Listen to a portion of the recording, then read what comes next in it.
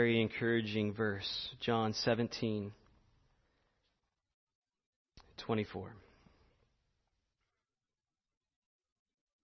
Jesus in his high priestly prayer prays this: Father,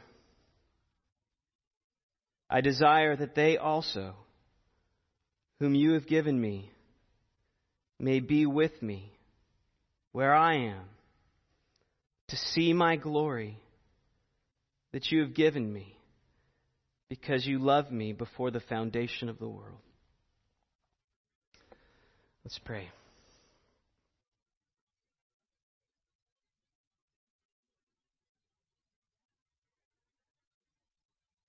Lord, I pray that you would give us eyes to see and senses to taste what Christ speaks of here. And these are things that can only be accomplished if you, Spirit, do a work. But it is our heart, it is our great longing to know more of our glorious Savior. That it would be our song, not just through all of the ages, but even every day as we wake up, it would be to know Christ more and to treasure Christ more. And so I pray that you would awaken us to see and savor Jesus Christ. We ask these things in His name. Amen. What do you think heaven will be like? What is it in particular that you are looking forward to when your time comes to be in the Lord's presence? If a young child or maybe a coworker were to ask you about heaven, what would you tell them? Or, in other words, what would you say to convince them that they should want to be there? And that they should do everything they can to gain access to it. I think when most people think about heaven, typically all sorts of pleasures fill their mind. It's a place of fulfillment of all sorts of desires. In fact, it's hard for us to think about heaven aside from pleasure. We imagine it to be a place where pain is absent and pleasure is full. And this really goes back to the assertion that Aristotle made centuries ago when he said that maximum pleasure is the highest good. The greatest thing we could ever pursue, and ever find, is to have our pleasure maximized. Maximum pleasure is the highest good. But if pleasure is the highest good, why did God create man?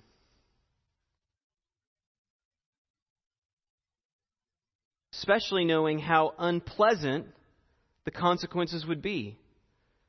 Not to mention the horrific cost of our redemption. If maximum pleasure was the highest good, why did God choose to embrace suffering and dishonor from His creatures? Not to mention the cross.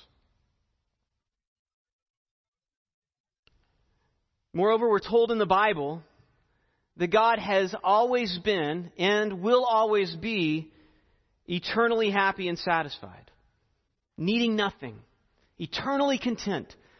He exists in a state, you could say, of maximum pleasure. And He did in eternity past. Delighting in one another as the triune God, Father, Son, and Holy Spirit. They were eternally happy and content. Then why did they create man? Why would they choose something that was not the maximum pleasure? In fact, just the opposite. Why would God let go of that happiness and joy and embrace horrific suffering? Because God, we know, in His omniscience, when He created man, He knew that man would sin, that man would rebel against Him. And that the cost of that rebellion would be torture and the eventual death of Jesus. So if the Father and the Son and the Spirit were already eternally pleased, why would they give all of that pleasure up to suffer? They chose to suffer. So somehow suffering that they went through achieved a greater end than pleasure and happiness, because they already had that. There must have been something better than just pleasure and happiness. What end would prompt them to choose to suffer so immensely? What would be worth it? I believe the answer to that question is found within Jesus' prayer to God the Father just hours before He laid down His life. Father, I desire that they also, whom You have given Me, may be with Me where I am, to see My glory. In this verse, we discover the purpose statement of our salvation. Brothers and sisters, this is why you are saved. Jesus laid down His life for us so that we might see His glory. Not that God was unsatisfied and so that He wanted to show off. That's not the point, because we know God was already content. God didn't need anything from us. He was satisfied. It wasn't that He wanted people to simply admire Him more, but that He wanted others to enjoy the glory that He had already eternally enjoyed. He wanted to share the eternal joy of His glory with other people, with His creation. The Trinity wanted others to share in the joy of their glory. The glory they enjoyed in eternity past was so amazing, they were willing to set aside their peace and their pleasure for just a time, so that others might eventually enjoy their glory along with them. All of the suffering that they had to endure since the fall, till the new heavens and the new earth, was worth it. Giving up all of that was worth it. Why? So that some might be able to eternally enjoy this glory forever. Jonathan Edwards explained it this way. God, who is thus happy in Himself, has a natural propensity and inclination to communicate happiness to some other beings. This inclination in the nature of God is what is called goodness. And was because of this inclination that He created the world, and especially He created men and angels in it. It was not that He might be made more happy Himself, but that He might make something else happy, that He might make them blessed in the beholding of His excellency, and might this way glorify Himself. So the glory enjoyed by the Trinity was so wonderful that they were compelled to share it with others, even at a staggering cost. Consider the cost of this decision. We know, of course, that God is omniscient. Imagine having perfect knowledge of all the evil that has taken place. Not only seeing all the evil that's taken place in the world, but seeing the heart behind all of that evil.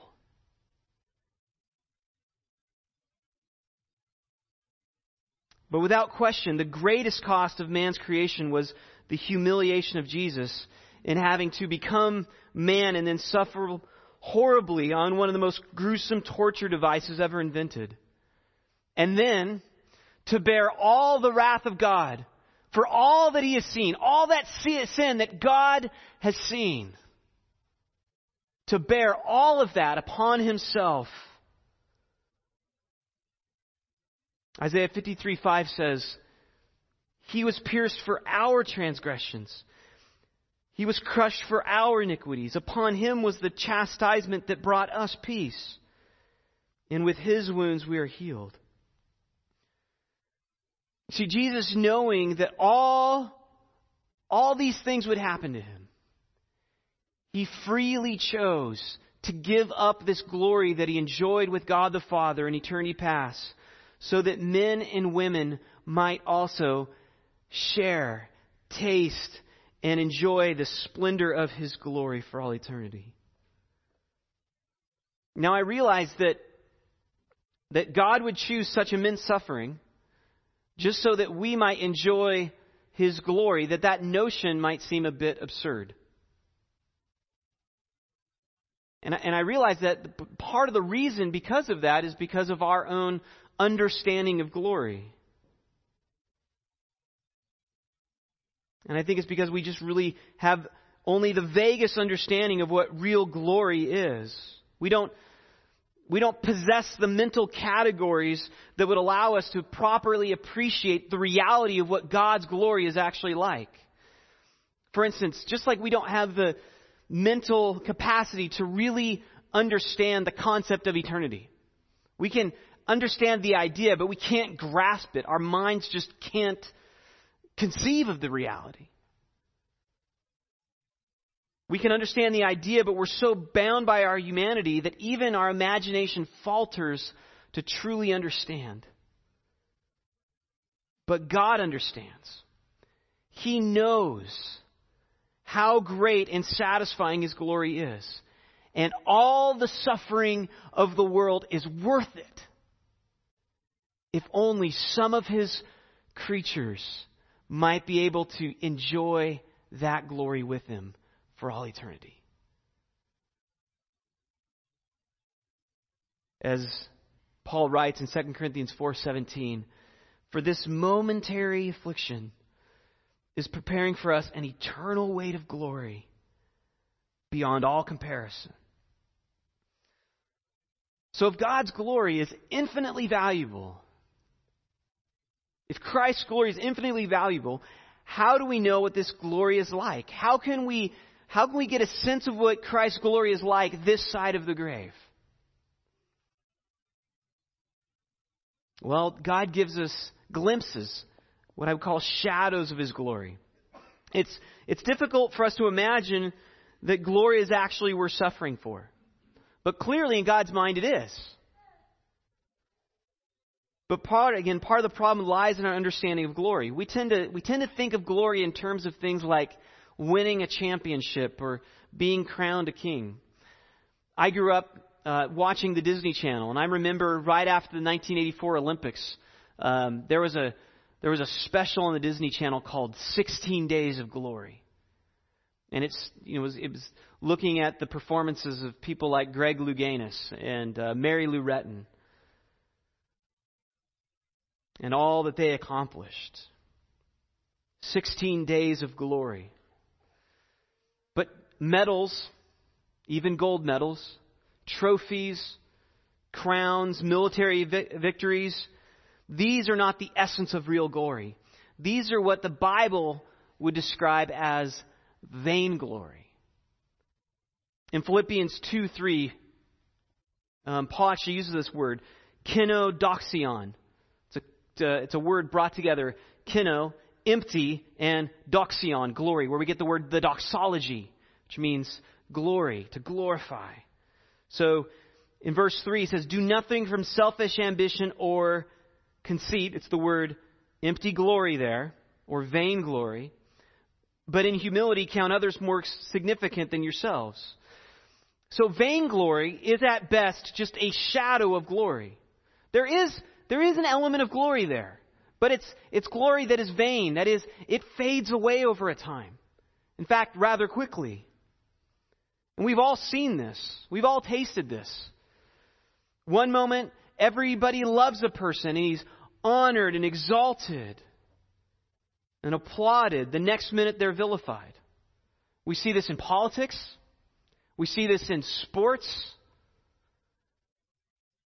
in business, And vainglory is the glory that Christ warned the Jews about when he said in John 5:44, "How can you believe when you receive glory from one another and don't seek the glory that comes from the only God?"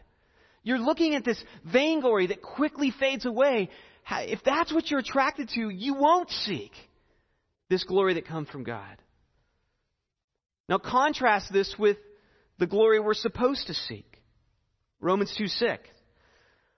"He will render to each one according to his works, to those who by patience and well-doing seek for glory and honor and immortality. To those who seek it, he will give eternal life." And so we're expected to seek this greater glory, true glory.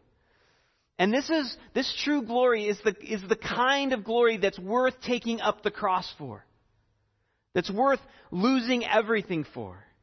Glory that will never fade. It's not superficial. It's not fleeting, because it is the actual radiance of the very nature of God. And even though man has not seen God at any time, we're still able to get glimpses of his glory in creation. Romans 1:20 says, "His invisible attributes, namely his eternal power and divine nature, have been clearly perceived since the creation of the world in the things that have been made." I was thinking earlier this week of one of my favorite Christian songwriters, Andrew Peterson. He wrote, in fact, it was the first song I'd ever heard that he had written. It's a song entitled "I've Got Nothing to Say." And it's really just a song about driving through Arizona and just witnessing the glory of the landscape. This is what he says in his song. "Hey, Jamie, do you see? I'm brokened by this majesty. So much glory in so little time. So turn off the radio. Let's listen to the songs we know. All praise to him who reigns on high. And I don't believe that I've believed in you as deeply as today. I reckon what I'm trying to say is there's nothing more to say. And the mountains sing your glory. Hallelujah. The canyons echo sweet, amazing grace. My spirit sails, the mighty gales are bellowing your name. And I've got nothing to say." And I think all of us have seen glimpses of this. I know Steve has. He's told me about it. But I remember as a high school student, some of those gripping moments. They're riveted into my mind. I remember laying on my back at night, just staring up at the stars. And just being overwhelmed and really compelled to sing, compelled to pray. That's because God's glory, that's what you're getting, just a glimpse, just a taste of who created that. It's a window pointing to him. David recognized this glory of God in the glory of the heavens when he said in Psalm 19:1, "The heavens declare the glory of God, and the sky above proclaims his handiwork." He even glimpsed it in his own design when he said, "For you formed me in inward parts. You knitted me together in my mother's womb. I praise you, for I'm fearfully and wonderfully made. Wonderful are your works. My soul knows it very well." God gives us glimpses of his glory in nature. It's one of the best ways, but he also gives us glimpses of his glory in his word. That's actually the point of Psalm 19. It starts by talking about the glory of God as displayed in the heavens, and then the psalmist masterfully works to the glory of God witnessed in his word. And often God will use metaphors in Scripture that point to things in nature to help us understand his nature, because he wants us to know him. He wants us to understand him. And one of the most prevalent metaphors that he uses is fire. And one of the most prevalent descriptions of God in the Bible is that he is a consuming fire. Now, the ubiquitous presence of fire stations in our cities are just a testimony to the devastating powers of fire and the fear that they provoke. I mean, fires burn things. They destroy things. They're unpredictable when they get out of control. And yet, at the same time, fire sustains life upon this earth. In particular, the huge ball of fire at the center of our solar system has always provided mankind with light, with warmth, and with life. And what keeps the sun's fire burning is this process of converting hydrogen into helium. Apparently, when the sun converts hydrogen to helium, it actually loses mass.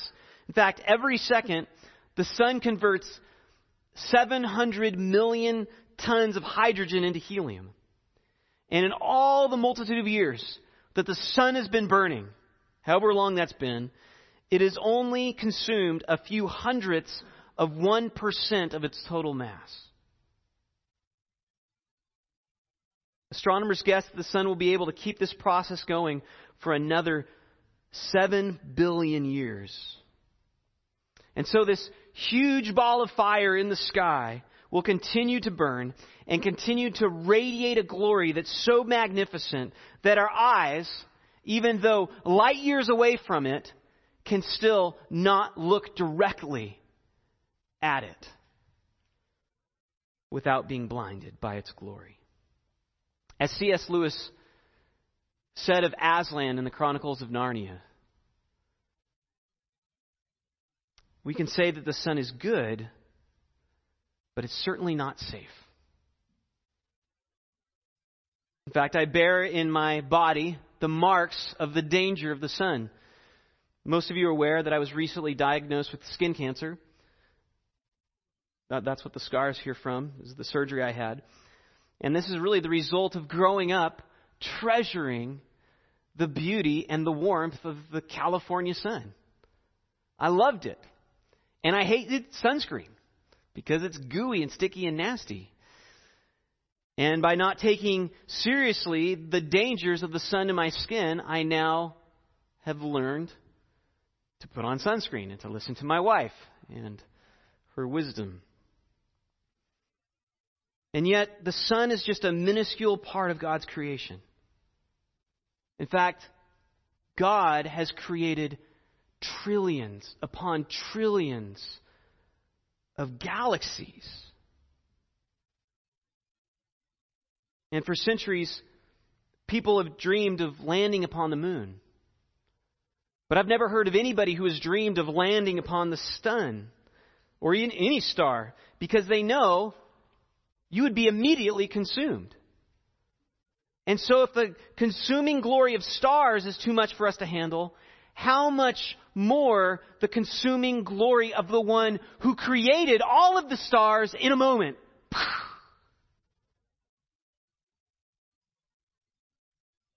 The very first time God spoke to Israel, He displayed His glory as a consuming fire on Mount Sinai. And He explicitly warned that anything approaching the mountain would be consumed.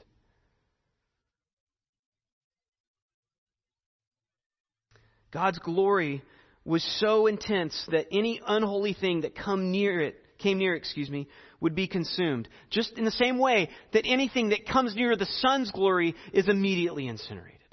It's the same picture God is trying to convey.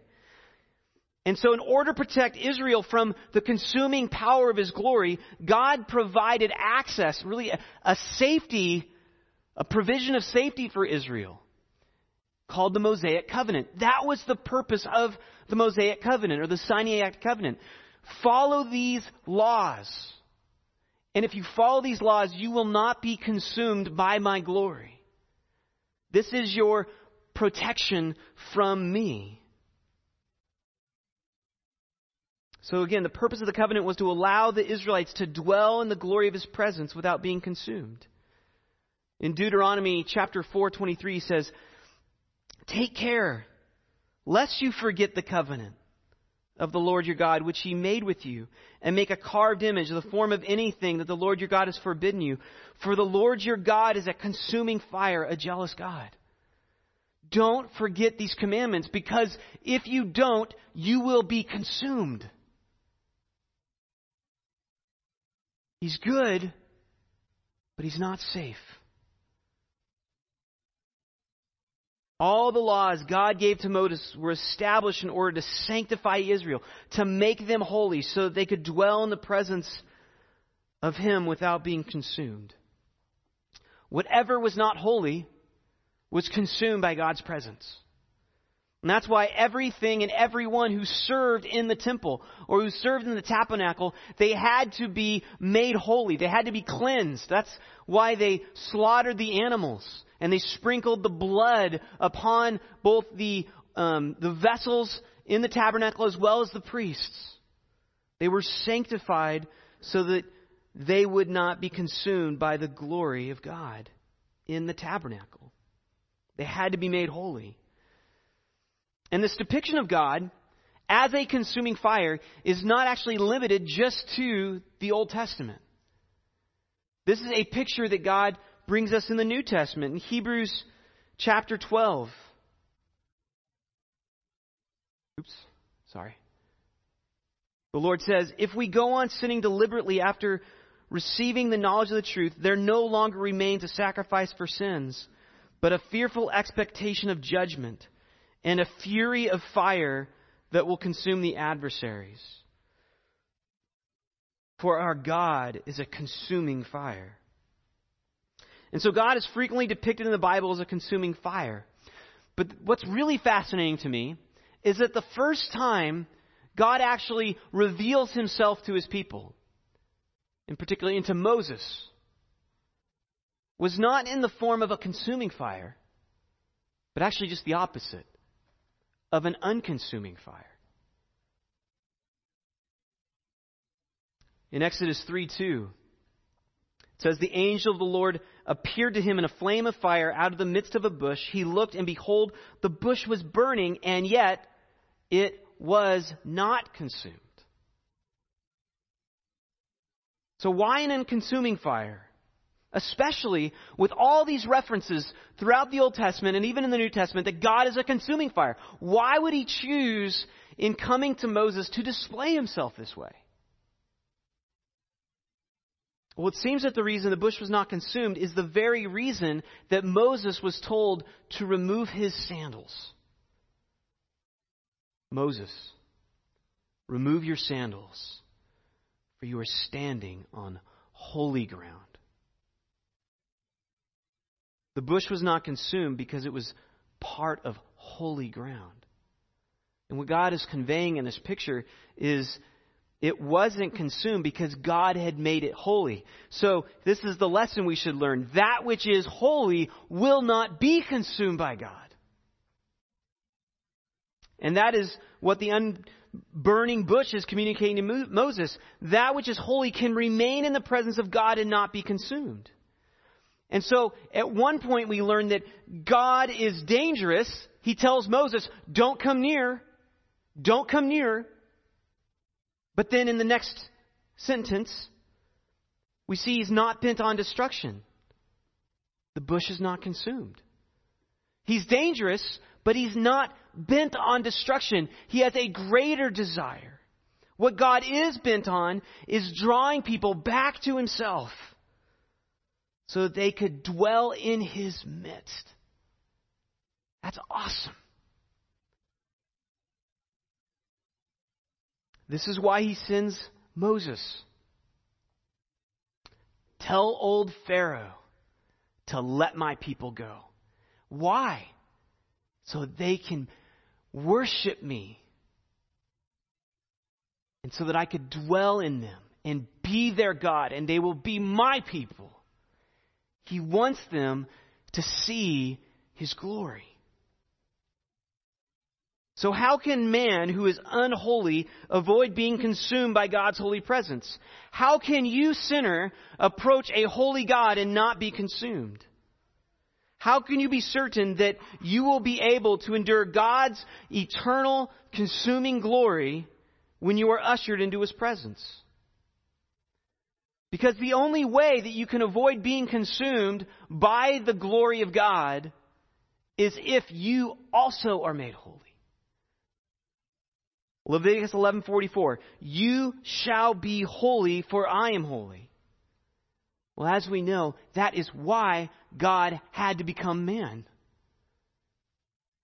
Jesus became man so that man could become holy, and so that man could dwell in the presence of the holy glory of God. This is what he says in Colossians 1:19. And you, who were once alienated and hostile in mind, doing evil deeds, He is now reconciled in His body of the flesh by His death. Notice this.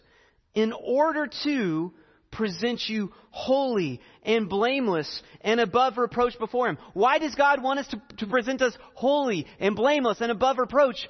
So that we wouldn't be consumed. He wants us to share His glory, to know His glory, to enjoy His glory. But we can't unless we're holy.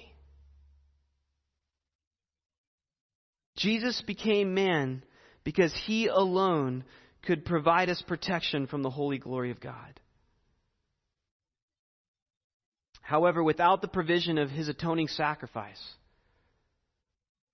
men will be forever exposed to the undiluted, white-hot wrath of God. And this is the reason hell is depicted with fire. God is a consuming fire. Because God is holy and all men are sinners, the only protection from the wrath of God can be found in Jesus Christ. Again, the glory of God is not safe. It's the most deadly, powerful, and more importantly, most precious thing anybody can ever experience. Jesus Christ died for us, not just so that we could be protected, but so that we could enjoy His all-consuming glory for eternity. And He died not just so that we could enjoy His glory. This is even more breathtaking. He died not just so that we could enjoy His glory, but so that we too could become glorified. That we too would share in His glory. So not just to see it and delight in it and enjoy it, but to actually partake in it. Notice what He says in Daniel. All those who are wise shall shine like the brightness of the sky above. And those who turn many to righteousness like the stars forever and ever. And think of it. Whoever trusts in Christ and repents from their sins will possess eternal glory forever and ever. Or Romans 8:18. For I consider that the sufferings of this present time are not worth comparing. They're not even worth saying in the same sentence. Not even worth comparing to the glory that is to be revealed to us. And check this out, verse 19. The creation waits with eager longing for the revealing of the sons of God. Creation wants to see that. The stars want to stand in awe of us. It's amazing. For creation was subjected to futility, not willingly, but because of Him who subjected it in hope that the creation itself will be set free from its bondage to corruption and obtain the freedom of the glory of the children of God. That's amazing. When once we would be consumed, now we will behold and partake in the glory of our Creator. This is the glory that is coming to all who are in Christ. And Liza, I want to speak particularly to anybody who might be an unbeliever in this room. You might be thinking, I find so much delight in my sinful pleasures that I don't think I can leave them. But you must recognize that God will not tolerate rivals to His glory and love. You must either love God or this world, sin or holiness, Christ or Satan. There's no third choice. And with regard to your supposed pleasures, the reality is, unless you are in Christ, you have never tasted real pleasure. Now, I'm not saying there isn't some pleasure there, but you know as well as I know that pleasure is quickly replaced with even greater grief and loss.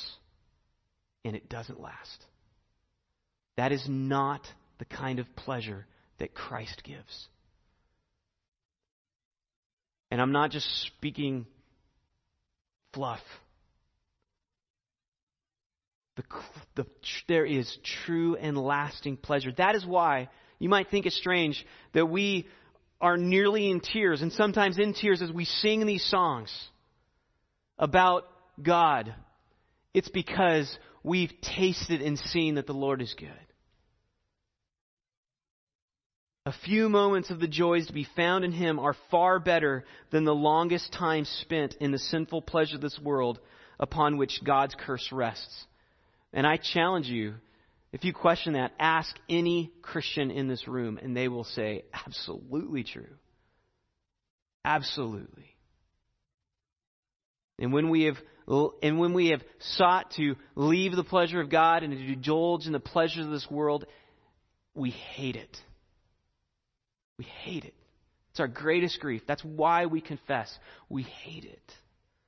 Because we've tasted something far greater. But then also consider the infinite love of Christ.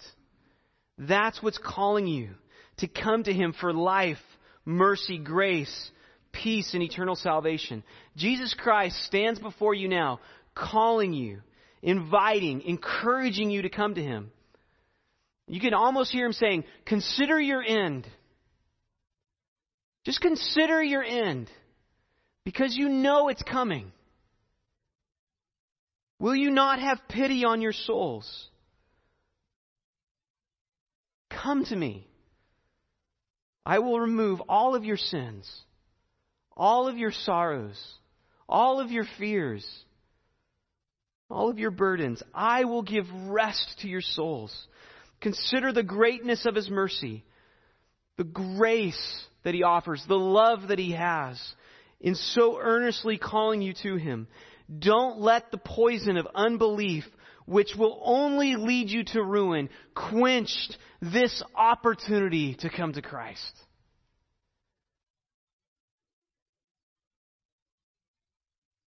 And how should we who are already in Christ respond? Well, I'll appeal to my favorite theologian in his work, The Glory of Christ. John Owen writes this: most of our spiritual weakness and unfruitfulness is caused by letting other things occupy our minds too easily. When we have our minds filled with the love of Christ and His glory, and our hearts burn with a great love for Him, we shall have no room for anything else. It's only a continual view of Christ and His glory that will stir us up and encourage us to watch and fight continually against the deceitful workings of sin. The experience of those things which make Christ glorious has a power to make us want to do only the things that please Him. And one way that Christ has actually commanded us so that we might see and savor His glory is through the remembrance of His sacrifice as we take the Lord's table. If you are a follower of Christ and you desire to have fellowship with one another here, I would invite you to join as we celebrate in His sacrifice together. If you're a follower of Christ and you love His church, and you desire to build one another up and to serve one another and to exalt Him at whatever cost to yourself, I encourage you to come.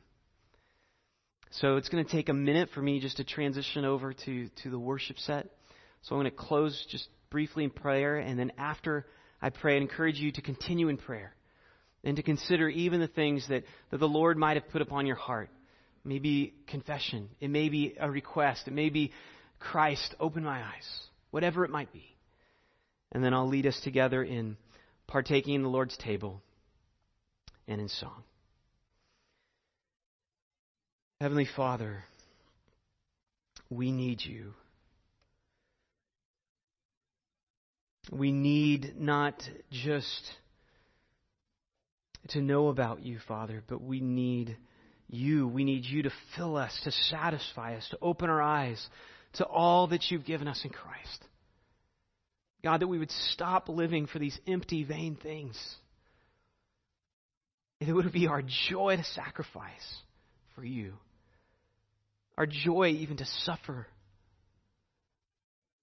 Because we see these sufferings as momentary and light. God, so that that 2 Corinthians would not just simply be a verse that we quote when things are difficult, but it would become a verse that drives us because we've tasted and seen that the Lord is good. And we want others to taste and see. And we don't mind suffering if they get to taste and see the same things that we have seen. So they too might taste and see in all of its fullness the glory of God.